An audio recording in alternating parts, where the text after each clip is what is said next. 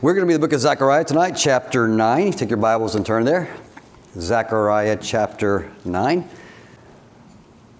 We will read the entire chapter.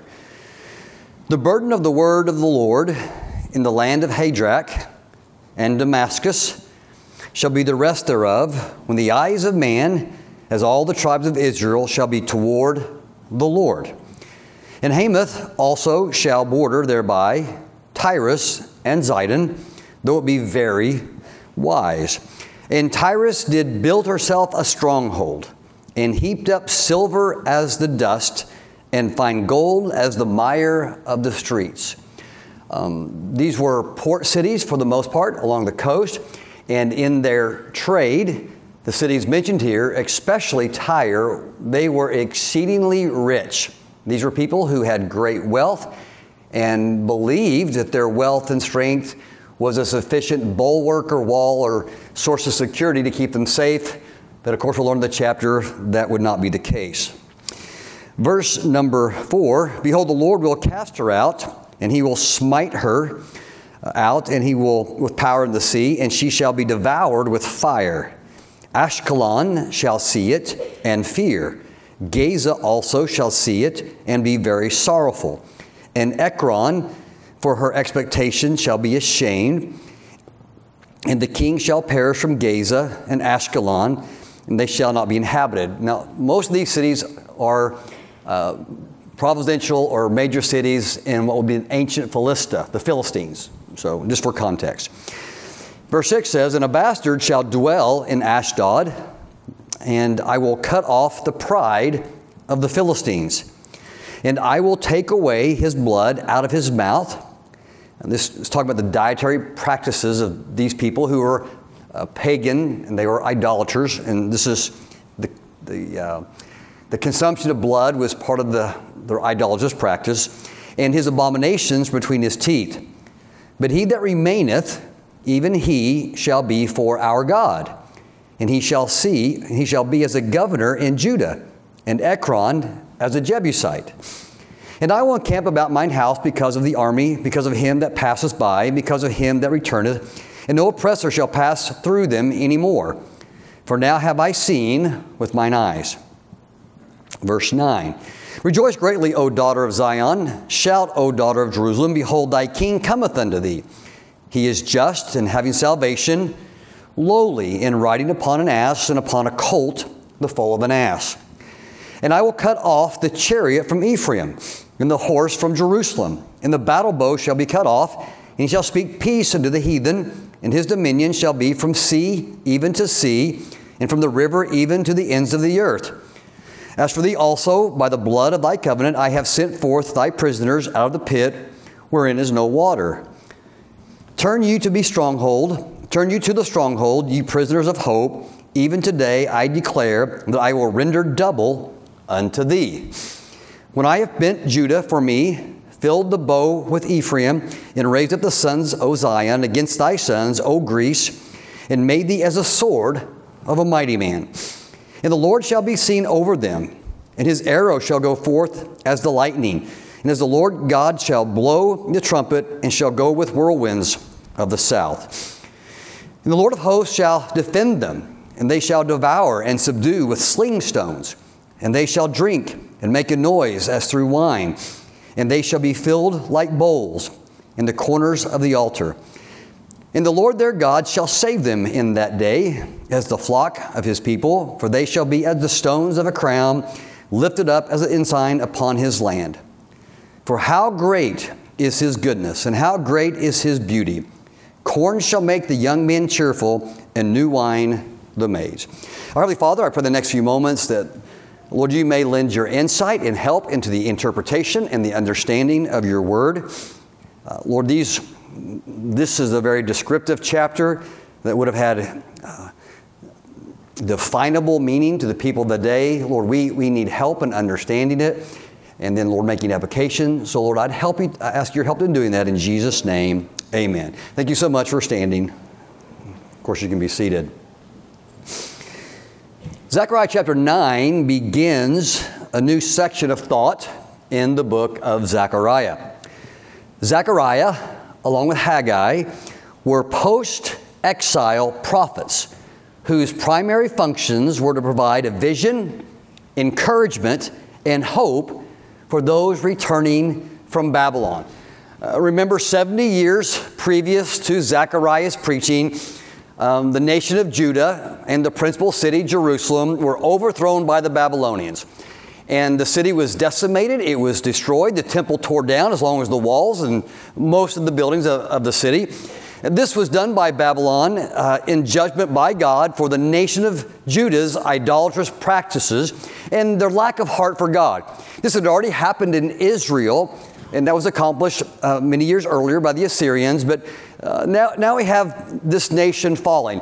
Now we're in the 69th to the 70th year of the judgment that they were to spend, and so now they're coming home, as was prophesied by Daniel.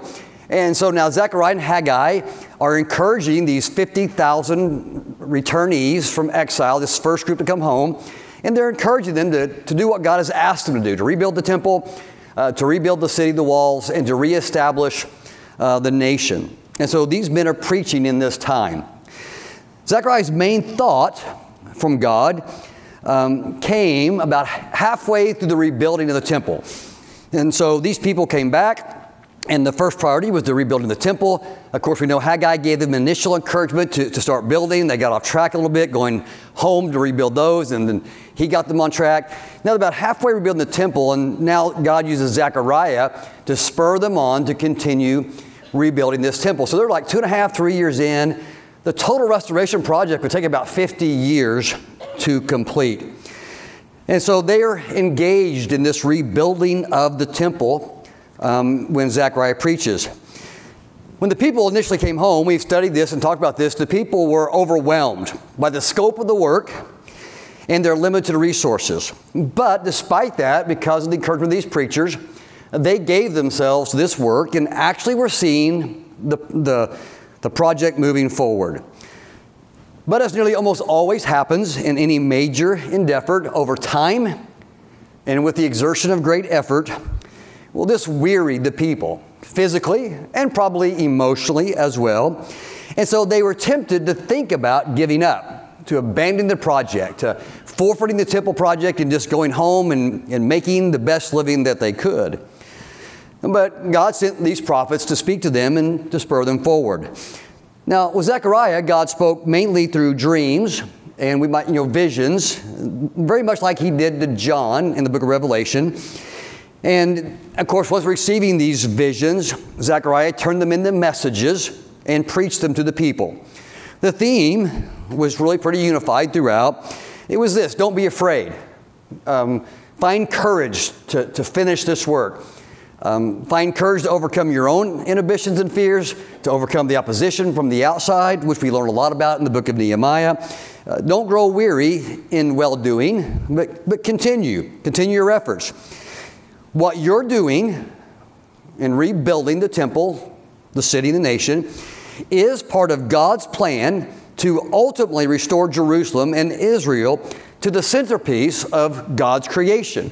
And of course, we know in the future, in the millennial kingdom, that Jerusalem will be the center, the epicenter, really, of the universe, not only of the world. And they were playing a part in the long chain of events leading up to that. They no doubt wanted to be part of the plan at the end. They wanted the millennial kingdom to come. They were actually expecting that. And God's, telling them that day's coming.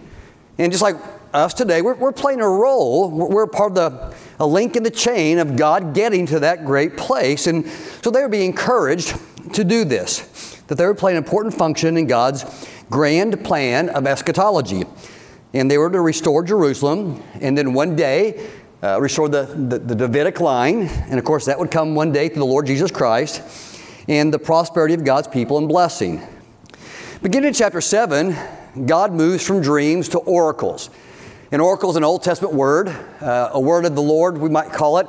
It's a divine revelation from God to the prophet to speak to the people. That's basically an oracle. And God really stops the visions and begins speaking this way to the prophet, and then in turn to the people. We see that in the remainder of the chapter. The central message, though, is the same. to the returning exiles that they are to be part of ushering in God's divine earthly rule, and they were to continue the work. In chapter 7 and 8, Zechariah focuses on the importance of a number of things in doing the work, and that they were to give themselves not just to the work, but they're also to reform their ways and to be God's people. Not only were they to build the temple, but they were to build their hearts. They were not just to do work with their hands, but they were to get on their knees. They weren't just to use brick and mortar, but they were to give themselves to the kind of religious exercises that would draw their hearts near to God. One of the things he talks about in these texts was fasting. And the people inquire about fasting, and can they stop? And God's saying, that's not what fasting is about, just to accomplish an end, but it's about a means to getting closer to me, about righting your life, about being in the place where you need to be so that I can bless you. And so there's a lot of talking about being right with God and using these exercises to do so. These things would strengthen them to the work, and these things done right would also help them receive blessing. And as we look into chapter 9, God's encouragement continues. In chapter 9, Zechariah paints a portrait of what God is currently doing in their midst and will do through their efforts, and he wants them to see the big picture.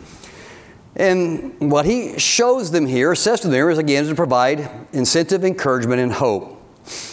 So Zechariah 9, in summary, envisions the triumphant return of God to his permanent residence in Zion.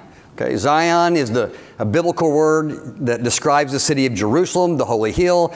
We might call Mount Moriah. That's the hill upon which Jerusalem was built. But Zion is reference to that holy place, that holy hill, that holy mountain, the city of Jerusalem.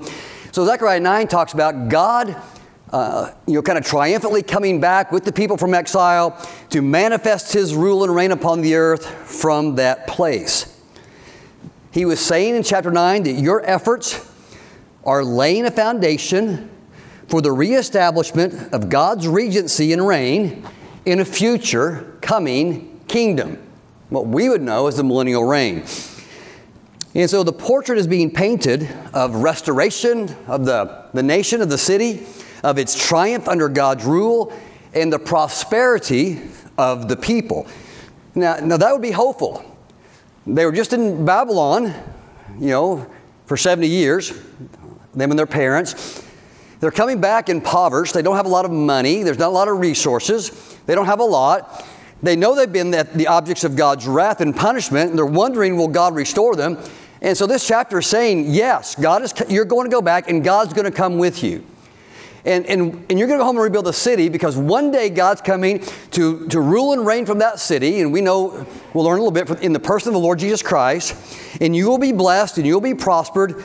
And so give yourselves to this. And so that's sort of a summary of the chapter. But let's kind of look at it in some chunks at a time, starting in verse number 1, 2, and 3. So we look into the text. God begins to paint this picture in these first few verses about God kind of moving with the people out of exile back towards Jerusalem. And the way he paints this picture is a little bit like a soldier. And as God comes back, he is going to defeat all of Israel's enemies. Okay. Of course, the major world power at the time is Persia. Babylon really was defeated by Persia during their captivity. But what's mentioned here is these first 2-3 verses mention a lot of names that may be unfamiliar to us. But these are all cities of two principal old arch enemies of Israel, Syria and the Philistines, mostly coastal cities. These would have been the people that Israel would have had the most animosity for, the people they would feel threatened by. And so in returning home, they knew these people would be a threat to them. And so God is painting this picture. You guys come home. I'm coming back with you. And by the way, along the way, I'm going to make sure that all our ancient enemies have no power to thwart our endeavors. I'm going to conquer them. Now, historically, some of these nations had really already been primarily subdued. The Philistines really, for the most part, had already been conquered, both by Babylon and then Persia. They were in a declining place. And as God often does, he used the agencies of other countries to accomplish his purposes. But the point is this, he's saying to them, in a way, the cities that you feel threatened by, I'm going to take care of. They're not going to be a threat to you any longer. I'm going to destroy them. You don't need to be worried militarily about your enemies. And so he kind of goes to this list of these Philistine cities and these Syrian cities, and he basically paints this picture. I'm going to conquer this one, and then this one's going to hear about it and be afraid, and then I'm going to conquer this one. And he goes through and he says, he uses this idea of even Tyre, which was a fortified city, a city of great wealth, that he will even overthrow all of these. So he's painting this picture of marching back and ending their captivity and doing away with their historic enemies and really all of their enemies. This is an important note and something to emphasize, and has a little bit of part of our application later. Tyre is in our text a couple of times, and Tyre was a powerful city in ancient Israel's day, but even in the days of Persia, they were a very fortified city. They had great wealth because of their commerce and trade as a coastal city. They were kind of known and renowned for their wealth, which was extreme, and their military power. Even though they were small, they had great power. And the idea here is that, we need to figure this out, that strength and wealth are not really good indicators of vulnerability or lack of vulnerability. That those are no guarantee that we won't be vulnerable if we don't live right. And so that's what's happening here. So in verse 3, it says, And Tyrus did build herself a stronghold, and heaped up silver as the dust, and fine gold as the mire of the streets. In other words, the idea of if we're wealthy and strong enough, no one can touch us. But verse 4 says, But behold, the Lord will cast her out, and he will smite her power in the sea, and he shall be devoured by fire. And so he's basically saying, it doesn't matter what these cities do, if they're against you, my people, they can't stand. In verses 5 through 8, it speaks of the fear of these cities that will overtake them as God defeats each one and as he consumes them. In verse 7, there's something interesting here. I'll come back to this at the end of the message. And you look at verse 7 now, and it says, And I will take away his blood out of his mouth. In verse 6 tells us he's talking about the Philistines. And again, I've already explained this, but the idea was they consume blood as part of their idolatrous practices. And so the Lord said, And I'm going to destroy these cities, but he says, I will take away the blood out of his mouth and his abominations from between his teeth. But he that remaineth, in other words, of those who survive, my judgment, this is interesting, even he shall be for our God. And he shall be as a governor in Judah. So the idea here is that the people who are enemies of God, I will defeat as a nation. But there are people in that nation that I'm going to remove the idolatry from them. I'm going to cleanse them. And I'm going to make them part of my future kingdom. Okay. And can you imagine how it had the sound in their ears? So, we rightly so say amen to that. We know God includes all people in his kingdom. But it'd be hard for them to hear this. These were ancient and old enemies. And they're going, get them, God, yeah, get Tyre, get Sidon, get Philistia, get Gaza, get Ashkelon, all Ekron, get all these Philistine cities, all these Syrian cities, you tear them down. And then God, and they're like, amen. Then God says, and by the way, some of these people are going to be part of our future kingdom. And they got to be going, what? And there's an attitude there that we might have more than we realize, which we'll make application for later in the message. In verse 9, we move from the immediate context now of God coming back with his people and making them safe in the city and defeating their enemies to a future context. In verse 9, we move from the immediate of their day to a future day that they're a part of in terms of like a link in a chain to get there. and that their work is important in achieving. But the prophet suddenly goes now into the future. And the idea is this: what you do today matters in the future. That's for that thought that what they want is their lives be easy and the Messiah to come right now and the millennium reign to start. And God said, you're going to get there, but He's saying what you do in the day is important in helping us get there. But He moves forward the next few hundred years when the temple would be rebuilt and Jerusalem would be restored. And the people of God would experience a measure of the blessing that's spoken here. But the full grand realization of the kingdom of God would come through the provision of a Messiah and a Savior. And they kind of already understood this. So God said, I'm going to come back with you.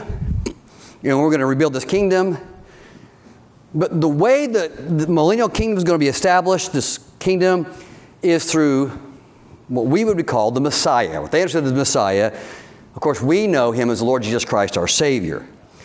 And that we're going to get there through His power, through His means, and through His provision. So in verse 9, it moves to that messianic text. It's a prophecy now, the remainder of the chapter, about Israel's future king. And of course, this king arising from the tribe of Judah to lead and rule the kingdom that He will establish. And of course, these people, they were all about that. As a matter of fact, they were inquiring. They wanted the Messiah to come right now. In their minds, they were in exile and coming back, and they expected the kingdom to be established. They were looking for the Messiah right now. But He wouldn't come for 400 more years. What they wanted, and this is interesting, and the Lord addressed in the text, what the people wanted was a military savior. They wanted a military savior. They're coming back from exile, and it makes sense. Babylon conquered them. They're under the rule of Persia. Darius sends them home. There's these threats of the Philistines, and Syria's still around him. Of course, Persia's still there. So the people expected, how are we going to have a kingdom minus a battle and a fight? And of course, we're going to have a great God come from heaven and fight for us. So they were expecting the Messiah to come as a military ruler. This was the same expectation the Jews had in Jesus' day. One of the main reasons they rejected Christ was not because He didn't show sufficient evidence that He was God, but because He didn't do what they wanted them to do. And that was to defeat the Romans. This expectation of humanity for God to be triumphant as this warrior and to eliminate all problems is kind of persistent in our DNA. But Zechariah paints and presents their future Messiah, King, and Savior in a different light. So in verse 9, he says this: the King's coming. And again, they're going, amen, the King's coming. And He's just. Well, what else would we expect but our King to be just? And He's going to bring salvation. Now, they would have heard that word as this: He's going to deliver us from our enemies. And of course, that's meant, but there's more implied than just to deliver us from enemies and salvation. That would be part of it, but it's more than that. He's going to bring salvation, which again to them would have meant a political and military ruler. And one day He will come back that way. Of course, we know at the second advent. But then Zechariah says something that's probably surprising to those who were not well versed in their Pentateuch, the book of Deuteronomy and Genesis. Zechariah says, our Savior's coming, our King's coming, but here's how He's going to come. He's going to come lowly and meek. Well, how do you overcome our enemies? By being lowly and meek. And He's not going to be riding a horse or a chariot. He's going to be riding a donkey. Donkeys aren't very threatening. Well, I don't know. They actually are if you know about donkeys. But anyway, you ever been bit by a donkey? They're pretty scary. And in verse 10, he begins to describe the Savior's power doesn't come from horses and chariots and bows. These are all instruments of war. But his power comes through conquering through peace. And he says, and as crazy as it may sound in your ears, he's going to come right on a donkey, lowly and meek. He's not going to use bow. He's not going to use chariot. He's not going to use military might. But nevertheless, when he comes, he's going to enlarge your borders. And it's going to be from sea to sea. And it says, well, actually, it's bigger than that. It's going to be the whole world. He said, when he comes and conquers through peace, he's going to establish a kingdom that encompasses the entire globe. That's pretty exciting. But it had to be a little confusing to them, at this point. He says, so it's going to go to the ends of the earth. And there's a unique, won't mean a lot to you, there's a unique mention of Greece here. And some scholars find this interesting that he mentions, I think it's verse 13, about Greece. But Greece would be historically the next great empire of the world. So you had Assyria, then you had the Babylonians, then you had the Persians, and then would come Alexander the Great and the Greeks. So God's really already looking forward. He's like saying, I'm going to defeat the Philistines. I'm going to defeat Syria. I've already defeated the Babylonians. I'm going to defeat Persia. And I'm even going to be greater than the next world ruler, Alexander the Great and the Greeks. My kingdom will be greater than all of these, is the picture he is painting. In verses 14 through 17 are about God's power being the source of all the victories that Israel will win.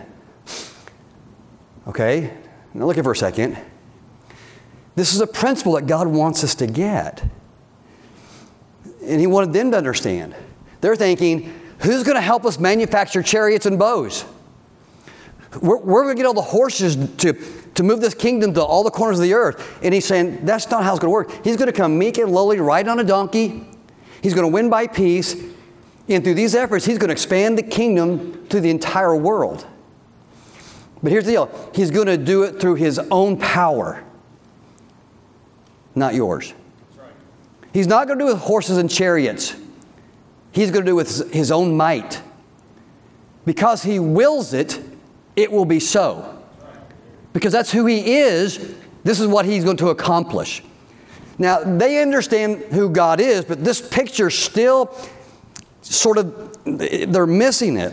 So verses 14 through 17 are painting this picture that Israel's victory, your future victory, is not going to come the way you think. It's going to come through his own might and omnipotence.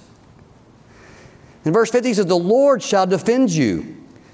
You're going to win. You're going to win the way David did. He has this reference, I think verse 15, to the sling. But the reference there is, remember what David said when he came against the giant, the Philistine Goliath? He says, basically, I'm not coming to you with my own might and strength, but in the name of the Lord. Now, I realize the rock penetrated Goliath's skull. But I'm also pretty well persuaded, though David was proficient, that God kind of slapped the rock a little bit harder. And maybe even guided it like a precision missile. I don't know. And David was probably pretty efficient. But you get the idea.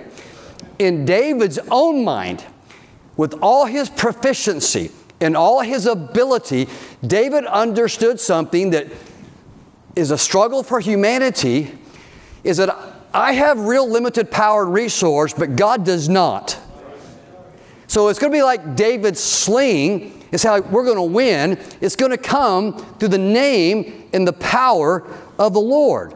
And in verse 16, he says, that's what will save you. He says, the Lord will save the same way a shepherd would save his flock. Why? Because they're precious to him.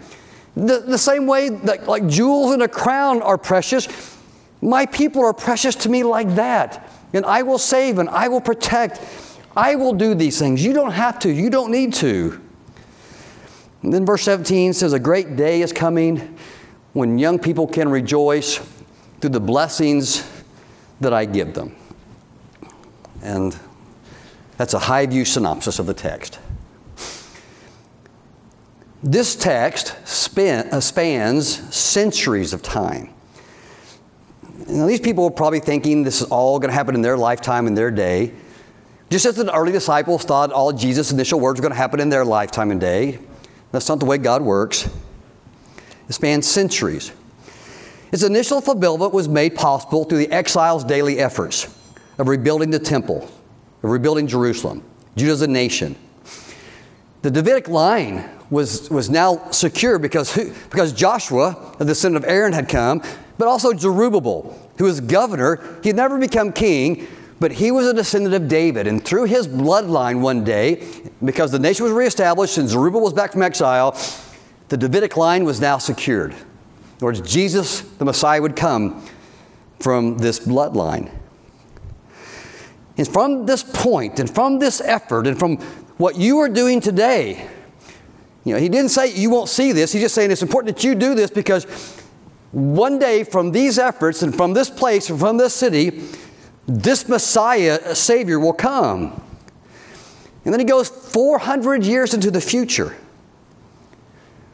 to the day that Jesus Christ triumphantly enters the city of Jerusalem riding a donkey. It says in the text will happen. And by the way, that comes from Genesis chapter 49. I'm guessing verses like 17 and 18, where this Jacob is blessing his sons. And this may have sounded confusing back in that day, but he says something about from your loins to Judah, the idea of a Savior is going to come riding a donkey. You can look, I know it's chapter 49. You can find the verses later, but that's the idea. And so this prophecy goes from Genesis 49 now to Zechariah 9, and it happens, of course, in the Gospels when Jesus comes back. That's the day the Messiah, the Savior, would enter Jerusalem on a donkey. And then it propels from that day, I'll use this number, at least 2,000 years into the future. Where do I get that number? Well, because we're at least 2,000 years from the day that Jesus entered the temple. So we get this grand projection. And now he's talking about the Eschaton, the second advent. Zechariah goes, there's going to be a time when Jesus comes back, the Messiah, the Savior, this ruler, the one who rides on a donkey, who's meek and lowly. He's going to conquer, and he's going to expand our borders to the whole globe. And he's going to rule and reign in this earth, and your young men and ladies will celebrate. And Israel's going to get a double portion in this great prosperity. And so Zechariah's painting this enormous historical, eschatological canvas of the arrival of the Savior. And of course, these people are just hearing all this going, can all this happen tomorrow? It's kind of like we think, even so, Lord, come quickly. We maybe have a greater insight than they do because we have the Word of God and the Holy Spirit to help us understand. But it's a grand portrait of Israel's future. And God's working through their efforts in bringing a future kingdom that their descendants would one day be a part of. And of course, if we just stop there, we could just say, well, that's really neat. And it is. And that's a wrong word. That's amazing. It's awesome. It's so, the Word of God has such continuity. Genesis 49, Zechariah 9, the New Testament where the things literally are fulfilled. Over 4,000 or 5,000 years of continuity. And God's bringing His purposes about. But let me very quickly give you a couple contemporary applications from a text like this. There'll be many. I have two. This first one has been redundant, as many of the messages of the minor prophets are. It's trying to get some points across to us. But let's hear it again and maybe anew. An application of this text might go like this. The primary means by which God's people are to experience salvation, victory, and success are to come through the means and the power of our Savior. The primary means by which God's people are to experience salvation, victory, and success are through God's own provision and power. Now, this is a repetitive theme in Zechariah and in the minor prophets. Zechariah himself has already articulated this. How do God's people win? Well, it's not by might, and it's not by power, but by my Spirit, saith the Lord of hosts. God's power, in the text, is greater than the might of the Philistines. God's power is greater than the might of the Syrians. God's might is greater than Tyre. It's greater than the strength of Persia. It's greater than Babylon. It will be greater than the Greeks and Alexander the Great. All their wealth, all their status, all their might count for nothing before an omnipotent God. And we are not, as God's people, to copy their means of achieving victory and success. Okay. Lean in and get this. God's people don't win by the means that the world uses to win.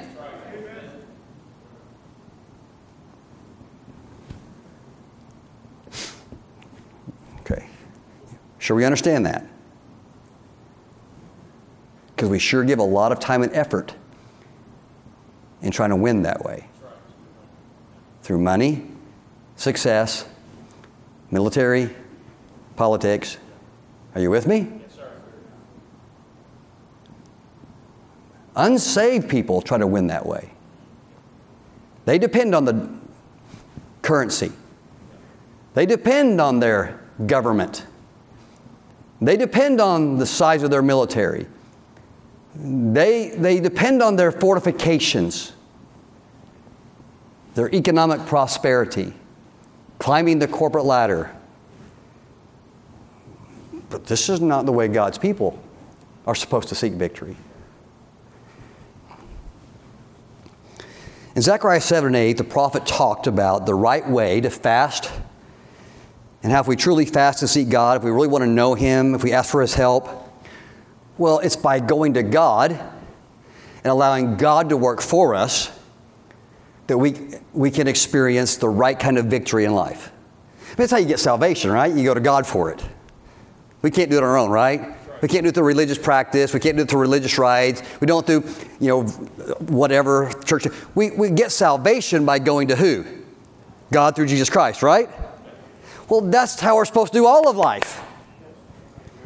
All of life is supposed to be that way. We want and need something. We want to actually be a real success in God's eyes. Well, you got to go to God to get it. You have a real struggle in life. It's not necessarily wrong to give good effort to it, but just realize your abilities are severely limited, but His are not. And we find what we really need in Him through His means, through His power. By a right relationship with Him. David won the battle. Yes, he was proficient with the sling, but David himself acknowledged that he won because of God's power. We're told in the New Testament, whatever our hands find to do it with all of our might. And yes, doing things right and working hard is a universal principle. We reap what we sow. But the primary reason we are blessed by working hard with our hands is because we're honoring God with that ethic. That's right. Yes, working hard can accomplish something. But honoring God through our work ethic probably accomplishes more. Does that make sense? We can do something through work. But the point is we work hard with our hands, not just to make a dollar, but we do it because it's right to work that way. It honors God, and then God can bless those who honor Him. It's the ethic. It's what He said about fasting. You can fast, you'll get something done fast, but you do it because you're honoring Me, because you're seeking Me. See, Paul understood this in Colossians chapter 1, verse 29. He says, whereto I labor, striving according to His working, which by the way worketh in me mightily. Paul worked hard, but he fully expected that through his efforts, which were done because it was the right ethic in God's eyes, that God would in turn empower his work. You see the nuance there? Hard work can accomplish something, but hard work done in the eyes of God for his glory, well, then he gets involved in that. And that's what God's saying. You need to look to me, do what's right, and then let me do the work. So here's a caution for us. If we think we can win in life, gain success, and I'll make application for me, or even grow the church on human effort and wisdom alone, well, we are misguided and that is folly. Now, I'm not saying being smart and sharp and using principles to our advantage aren't helpful.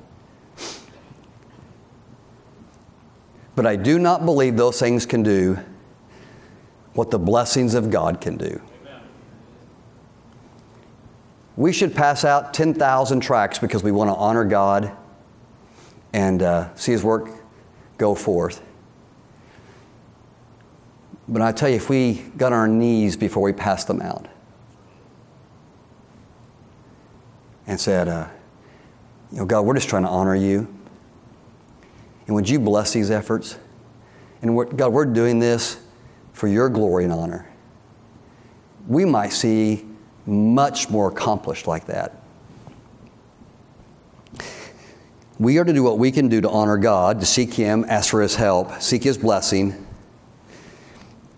But if we're truly dependent on Him, ask for His help, we might stand amazed at what can be done by actually looking to and depending on God. It's really easy for us to just depend on ourselves and our effort and not on God. And there's a second addendum or associated thought with that, and I'll be finished. Not only do we need to rely on God and seek His power, but we need to share His heart about people. In the text, God does triumph over Israel's enemies. But He does something surprising in verse 7, and I draw this to your attention. He conquers the nation of Syria and the Philistines. He conquers their military might, their government, them as a nation. But then He saves some people out of their midst. And He says, I'm going to add them to my kingdom, as though they were governors in Judah. And it's said kind of quickly, but I promise you, in their ears, it would have captured their attention. The Philistines were an ancient enemy of God, but it's inferred in the text that some would be saved, cleansed of their abominations, and be part of God's future kingdom. What's that mean for us? Okay, I'm almost done, so I need you to listen. You and I need to be cautious and careful about our attitudes concerning those who have positions religiously and politically different than ours.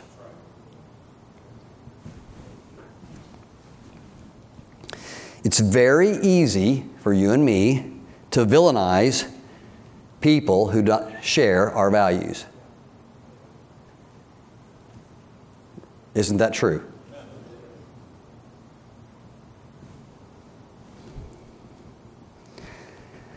It's easy for us to make evil those who don't know our Savior and share His values. Okay. Now, here's the heart of what I'm saying. You understand Muslims are not our enemy. They are our mission field.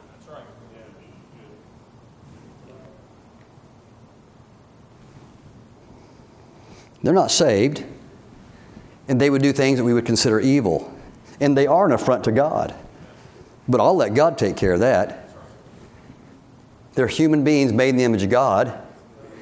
And Jesus reached out to people that the Jews considered enemies. In fact, they were told to bless them. We shouldn't seek their destruction. We should seek their salvation. Now, that's a little nuanced attitude that we need to check. We all say amen to that, right? Okay, Now, if we were to rewind some things that we say, some of our attitudes about this, we might be guilty of a violation here. Let me dive into some more dangerous territory. Democrats and liberals.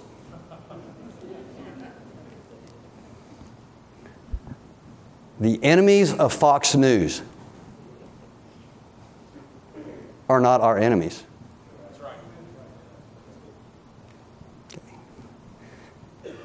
Be slow in your response to that. And think. They're not our enemies. Sometimes our language, our tone, our tenor, our attitude is super adversarial instead of being empathetic and meek.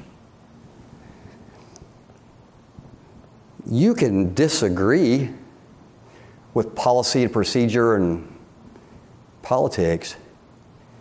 You have to love the person.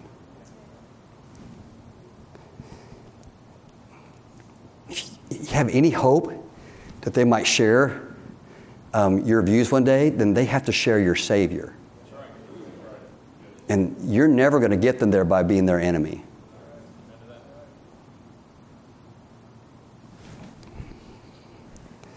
The homosexuals and abortionists may stand in God's judgment in a great way. But so did you before you got saved. And you had no moral superiority to them in God's eyes because all your righteousness was as filthy rags.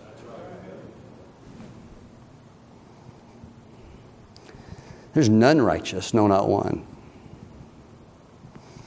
While it's appropriate and right for God's people to stand for truth and to fight evil, those people are people who stand in need of our Savior. We cannot stand arrogantly or condemningly against those that we think, and compared to us, are great sinners. How about we let God judge the sinners of the world?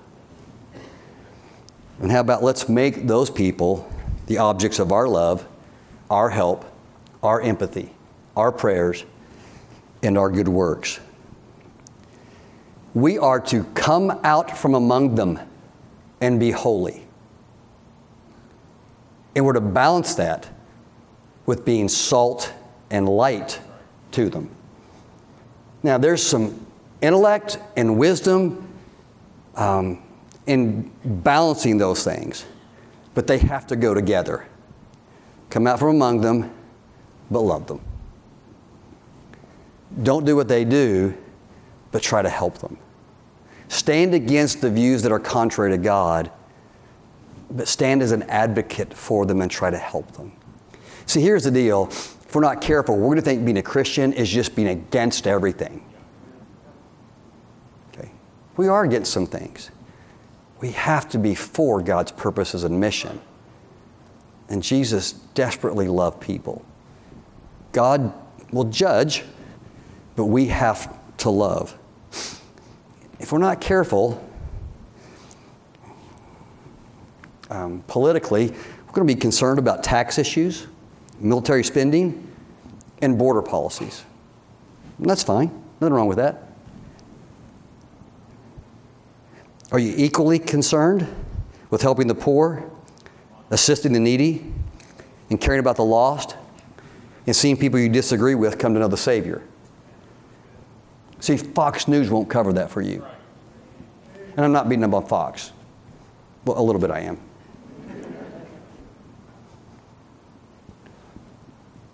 I'm not sure they're a Christian. But we are. If you're not careful, if you're not really careful, you're going to go someplace that Christians aren't supposed to go. Are you with me? I'm not necessarily against it. I'm saying there's something more than that. And if that's all you can identify with, well, I'm going to say you need to rethink that. Tyre was condemned for its wealth and strength and its godlessness. And if we're not real careful, we're going to have more of Tyre in us than the grace of God. And I just don't want that for us, all right? Let me ask you to stand tonight.